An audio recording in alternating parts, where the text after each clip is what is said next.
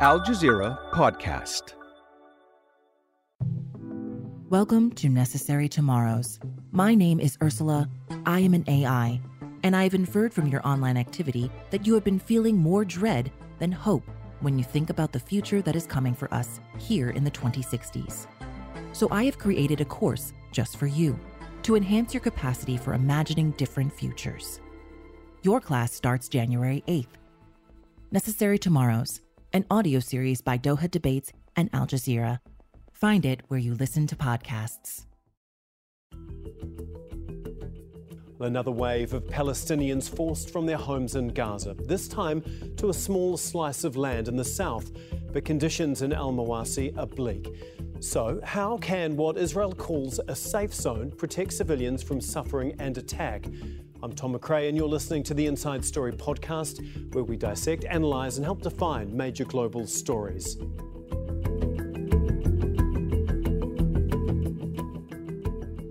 Okay, let's bring in our guests now. Here in Doha is Juliette Touma, Director of Communications of the UN Refugee and Works Agency for Palestine refugees. In Geneva is Mukesh Kapila, a former UN resident and humanitarian coordinator and Professor Emeritus at Manchester University.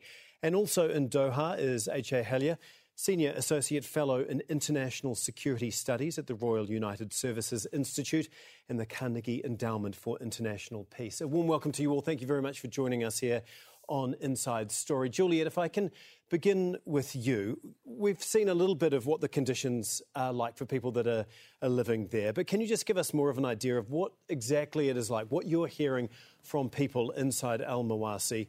How are people coping there right now? Let me tell you what I saw when I was in Gaza around 10 days ago. I saw misery galore. I saw desperation. I saw huge needs among the communities. I visited one of our shelters. It is in Khan Yunis, one of our largest in Gaza, with a capacity of 1,000 people originally, but now home to more than 30,000 people. And people lost everything and they needed everything. This was before the humanitarian post kicked in. Heavy bombardment during the day and during the night.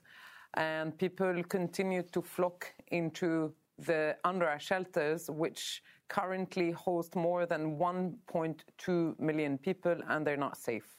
Dr. Mukesh, you've worked in global and public health for decades.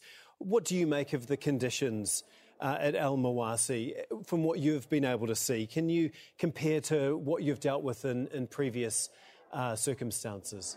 No, I think the situation in Gaza is completely unprecedented. I mean, I worked in many other places in Iraq and Syria and Bangladesh, Rwanda, Sri Lanka, and so on. And there, the fighting has not been so intense all at the same time in the same place. So in Gaza, of course, the Gaza Strip is very small. It's very heavily urbanized, and therefore there is nowhere really safe. Elsewhere, there have been pockets where there has been reduced violence or even safe zones created and protected, usually by Security Council resolution or voluntary agreements. For example, the French did it with Operation Turquoise in southern Rwanda during the genocidal war there. So I think the situation, I've not come across such a situation anywhere else in the world in the past. Okay. And Dr. Hellyer, as we've heard, there's no medicine, no food, no water, no toilets at Mawasi. What legal responsibility does Israel have to actually take care of the people that have been forced to live there? So let's be clear. Israel doesn't simply have responsibility for Mawasi. Israel is the occupying power of the Gaza territory and has been since 1967. Under international law, Israel is required to provide for the welfare of the civilians in that territory. This is not a territory that they have invaded in 2023, and then we talk about it in that framing. This is a territory that they invaded in 1967 and have never left in terms of occupation or in terms of effective control. So that's point number one. Point number two, they could provide the most incredible 7-star hotel facilities in Mawasi, and it would not be sufficient because the space is simply not sufficient. You're talking about a territory that in general is one of the most congested, overcrowded places in the world, and you're trying to squeeze in that population into a fraction of that territory. You know, it's simply not doable, and it's a recipe, frankly, for an even greater humanitarian crisis than we've seen thus far, and we've already seen an incredibly horrible one thus far. Juliette, given all of that, why there? Why has Israel chosen basically to put it on a completely open and exposed strip of land, do you think? Look, I would like to confirm the United Nations position when it comes to the so-called safe zones, because there is no such thing in Gaza at the moment. And according to the international law, one party to the conflict cannot just like that unilaterally announce and declare a certain area a safe zone. So in Gaza, there is no safe place, there is no safe zone. Not even hospitals, not even United Nations shelters are safe. And on top of that, people are literally being shoved into what is less than 1/4 of the space of the Gaza Strip. So they also have no place to go. Dr. Mukesh, I mean, what are the risks of this turning into a more permanent refugee camp? And what happens from that point on, do you think, the risks for the people that are forced to stay there? Well, I think if enough aid could get into that area and aid agencies were allowed to operate there and people could safely get there, it is still preferable than them being bombed at random, attacked in numerous other places all over the Gaza Strip. So I'm afraid we don't even have the luxury at the moment to have to turn this small sandy strip of a strip into a refugee center. The UN and other humanitarian agencies have said that their operations are more or less ground to a halt. And remember, safe zones require safe corridors to get to, both for aid and for populations. So you are between literally a rock and a hard place, or in this case, between the land and the sea. And so I think there is, in terms of humanitarian solutions to what is a conflict problem, it's difficult to know what to do. I don't think there are any humanitarian solutions here. And therefore, the concentration has been on stopping the fighting of the war. It's one of the reasons why, for example, the UN Security Council has not been talking about safe zones so much, but about actually stopping the war, because there cannot be safe zones in Gaza because of the generalized nature of the war. Well, given that, Dr. Hellyer, what is the point of Israel? What is Israel actually trying to do? What's it trying to achieve by putting these so-called safe zones in place? If you want my honest opinion, this is a public relations exercise. This is giving Israel the option of being able to say internationally in different Western capitals that, look, we're doing everything we can to take care of civilians in Gaza, like you asked. Of course, it's not true. The evidence is there for everybody to see very, very plainly that when it comes to quote-unquote collateral damage, the calculations have completely changed since the previous conflict and indeed many other conflicts around the world. We already saw this incredibly detailed report from the 972 magazine, but also other indications of this from other reports, where a single Hamas individual that's being targeted seemingly justifies, in quotation marks, the collateral damage of dozens, if not hundreds, of innocent civilians that happen to be in the same area. And I want your audience to understand this. This is like saying there's a school with a shooter inside, and in order to take out the shooter, we decide that we're going to destroy the school. Yeah. As we've seen, Juliette, Israeli military forces, people to move to these so-called safe zones. As we saw at the beginning of the ground invasion, they pushed or tried to force everyone in the north to move south, and we've seen people displaced time and time again. But then it goes on to bomb those areas that they've asked people to move, and once they've called them safe zones. Is there a fear that this is going to happen again? Like I said, no place is safe in Gaza. Let me just tell you about our own colleagues, right? We have lost more than 130 colleagues. Half of them were killed not in the north, okay? They were killed in the middle areas and in the southern areas. This is just one example that no place is safe No place is safe, and the only way out of this, and by the way, there is no humanitarian solution, the only way out of this is a humanitarian ceasefire. This is what needs to happen, because we've seen during the humanitarian pause, while short it was, that we managed to, first of all, people had finally some respite and some calm after 50 brutal days, after 50 days of hell. They had some calm and respite. And we managed to get in some humanitarian supplies finally, including fuel. And so we need to go back to that as a minimum. That's what we need to push for, is a humanitarian ceasefire. Yeah, and we've seen much of the world call for that. Mukesh, I can see that you want to jump in. What would you like to add? Yeah, I do want to jump in, because if we are taking a bigger picture, then there is an actual easy answer to help the people of Palestine, and that is to open the border, for allowing them to go to the Rafah crossing and shelter in the Sinai until Israel has finished its military campaign. So if we are talking about public relations, and we are, because this war is not just being fought in the battlefields of Gaza, it is being fought on the TV screens around the world, then what we're seeing is that the poor people of Palestine are being held hostage. They are being held hostage by both sides. So Egyptians won't open the border when it's easy for them to do so.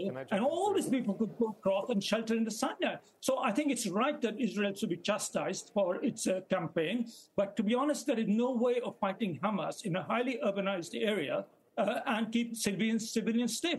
But civilians can be kept safe, as we've seen in other wars around the world, where they've taken shelter in neighboring countries. And I don't understand why we are not opening borders to allow these people. There's only a couple of million. We've seen far more people, far more millions of people being killed and affected elsewhere. So let's get the bigger picture into mind as well. Okay, Dr. Hellyer, do you want to jump in there? Because what do you make of that, the Rafah crossing being opened I do. And Egypt allowing potentially millions of Palestinians to set up camp there? Okay, so there are two things here. The first point that I want to make is that there's a very good reason why Egypt has been reticent to open up Rafah completely. And I say completely because they've actually opened it up quite significantly. And that's because they don't want to be party to ethnic cleansing. They know very well that historically speaking, when Palestinians leave their lands in Palestine, they are never allowed to go back. So that's point number one. Point number two, there are 7 land crossings around Gaza. 7, not 1, not Rafah. There are 7. 6 out of those 7 land crossings are controlled completely, 150% by the Israelis. They refuse to open up any of those land crossings. If we want to talk about opening up the borders so that people can take shelter in safe areas, I'm sorry, there are 6 other land crossings that the Israelis refuse to touch, and they could easily open up in order to allow Palestinians to shelter there instead of forcing them into these tiny little, quote-unquote, safe zones in Gaza, and then forcing them again to flee down to the south so that they can force them into the Sinai and then never allow them back.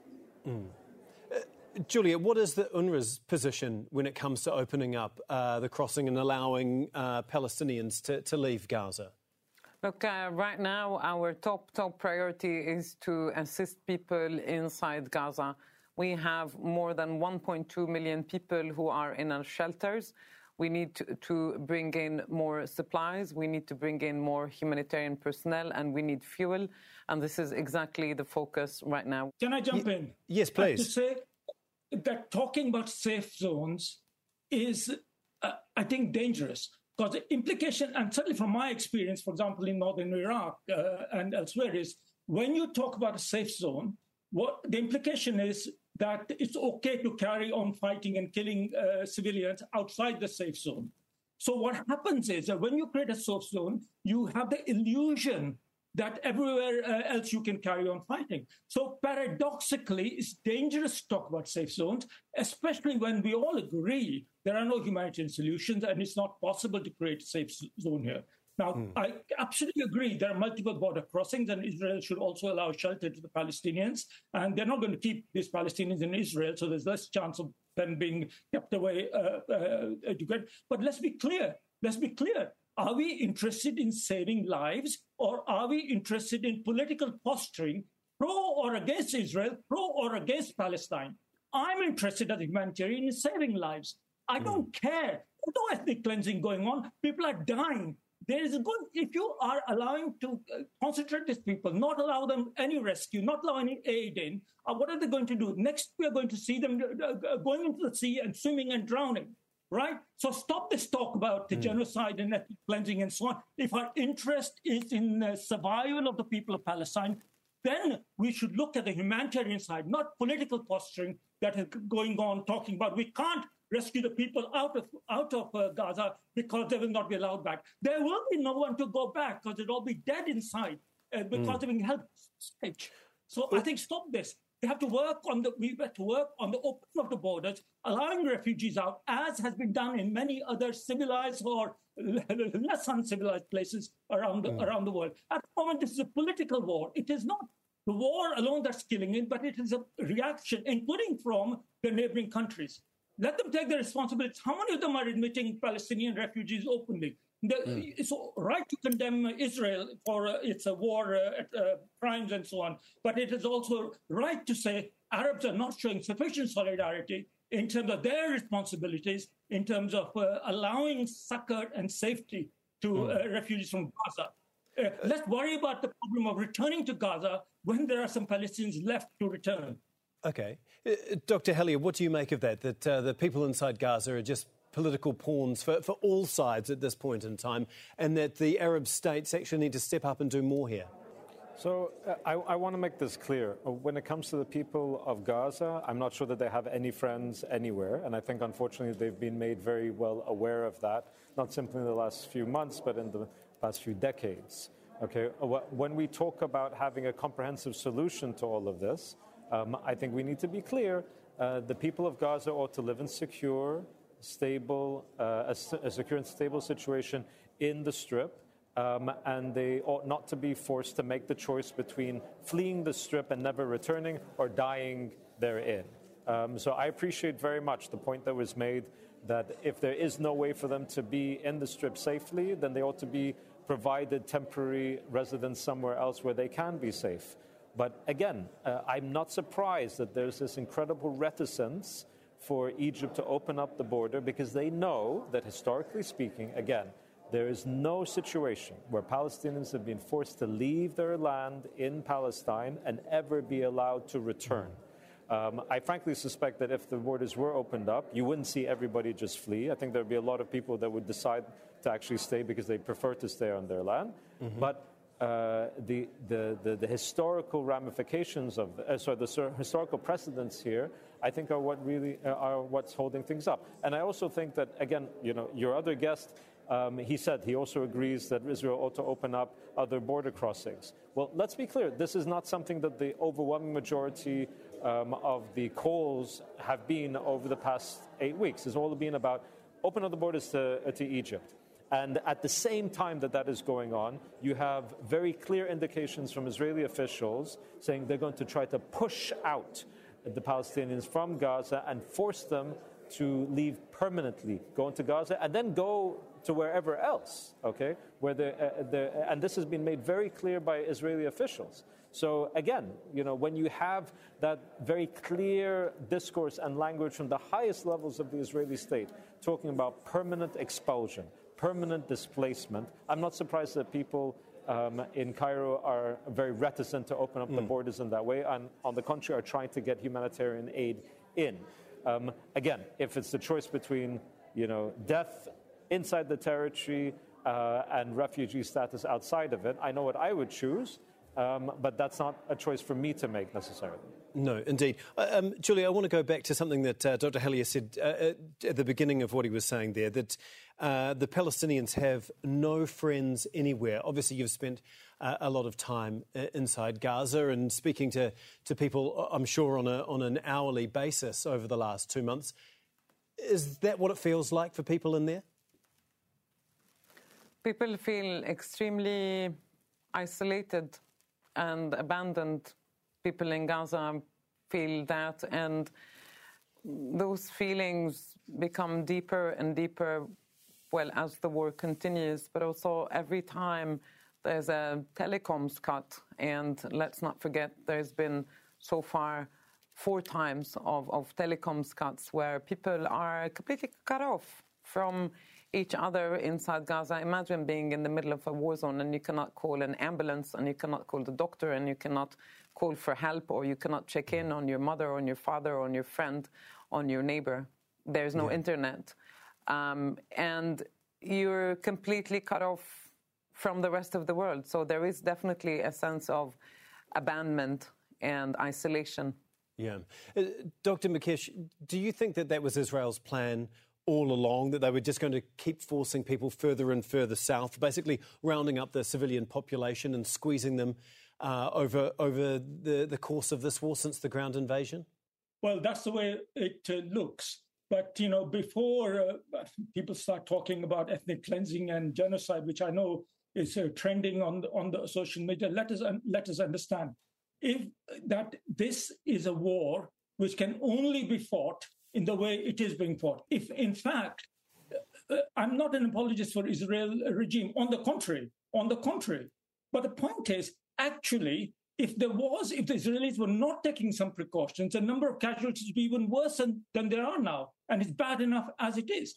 And let's also be very clear. If Palestinians do not have any friends in the region, could the states in the Middle East stop lecturing the rest of the world about it and start doing something practical about it?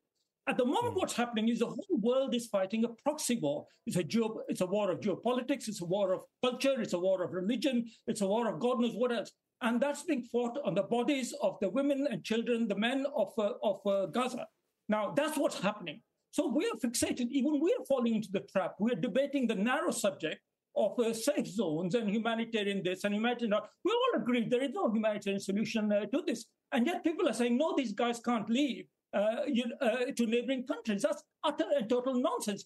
It's a violation of international refugee law. Our friends from the UN should know that not opening your borders is a violation of international law in the same way that Israel might be committing international law there. I stood on the border in 1994 between Rwanda and Congo when 1 million people were fleeing the Rwanda genocide. The border was wide open and millions of people were saved. They went back. People will go back provided there is a peace in the wider region. So I think we're so preoccupied with this kind of historic positions we've got here. We are forgetting that the only way, if we are really humanitarian, if our hearts really bleeds for the suffering people of Gaza, number one duty is let them live, let them go where they can live, and let us then remain to fight for peace another day. Okay. Dr. Hellyer, I can see that you're itching to jump back in here. What do you make of all of that? Yeah. Do you think that this is just a proxy war? No, I don't think it's a proxy war. I think that you've had, of course, there are people that want to pursue their own agendas. Of course, that's true. But I think that the root of this problem, of course, is an occupation. And I would question tremendously the idea that people ought to expect that if Palestinians leave Gaza, that they're going to be allowed to go back when there's, quote-unquote, peace in the region. There have been Palestinian refugees since 1948. No Palestinian refugee population has been allowed to return at any point in that time, whether it was due to 48, whether it was due to 67, and anything in between, all right? Okay. So, no, I think that there is a very genuine concern, and I think the concern is very justifiable, that if they do leave, they will not be able to go back. And again, I want to re-emphasize this point. I appreciate the idea that we ought to be requesting Egypt to open that one border. There are 7 land borders. I want to see the same sort of pressure being applied for each of those other land borders. And even in this conversation, I do not see that. Okay. Thank you. We'll have to leave it there. We've run out of time, but we really do appreciate all your time and input. Juliette Touma, Mukesh Kapila and H.A. Hellyer, thank you. This episode was produced by Shantanu Chatterjee, Veronica Pedrosa, Fintan Monaghan and Paul Taylor. Studio sound was by Hasib Hashmi. The program was edited by Anil Anadan, Zainab Butter and Joe DeFrias. Be sure to subscribe to the Inside Story podcast to catch each and every episode. Thank you for listening and tune in on Monday for our next edition.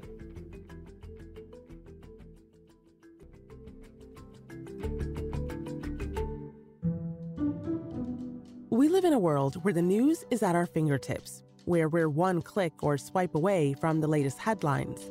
But how often do we stop swiping and scrolling and just listen? It's the difference between knowing what's in the headlines and understanding how it got there. I'm Malika Bilal, and this is The Take, Al Jazeera's daily news podcast, where we bring you the context and the people behind the global stories that matter.